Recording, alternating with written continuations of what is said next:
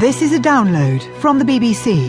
To find out more and our terms of use, go to bbcworldservice.com/podcasts. This is Tim Franks with Newshour, recorded on the 5th of November at 21 hours GMT. Coming up, frantic, frenetic, and almost over.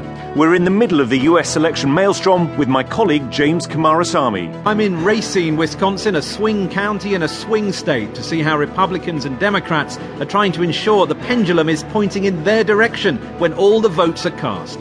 We meet the French man whose bar in Damascus was shaken by the latest bombing.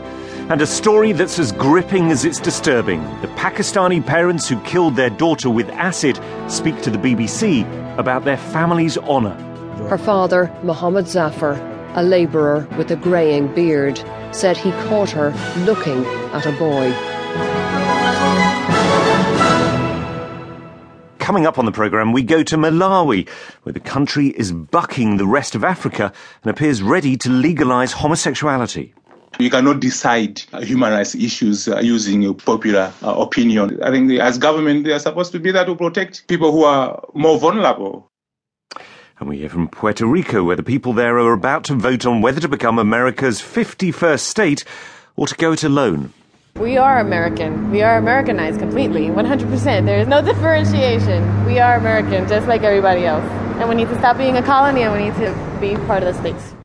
Well, first to the states proper, where, just to give you an idea of how tight the polls are in tomorrow's presidential election, some newspapers have been giving handy guides as to what happens in the event of a tie. The answer, by the way, is that the choice of president will be handed over to the House of Representatives. My colleague James Coomarasamy is in the middle of it all. He's in Racine County in the swing state of Wisconsin, right slap bang in the middle of the US.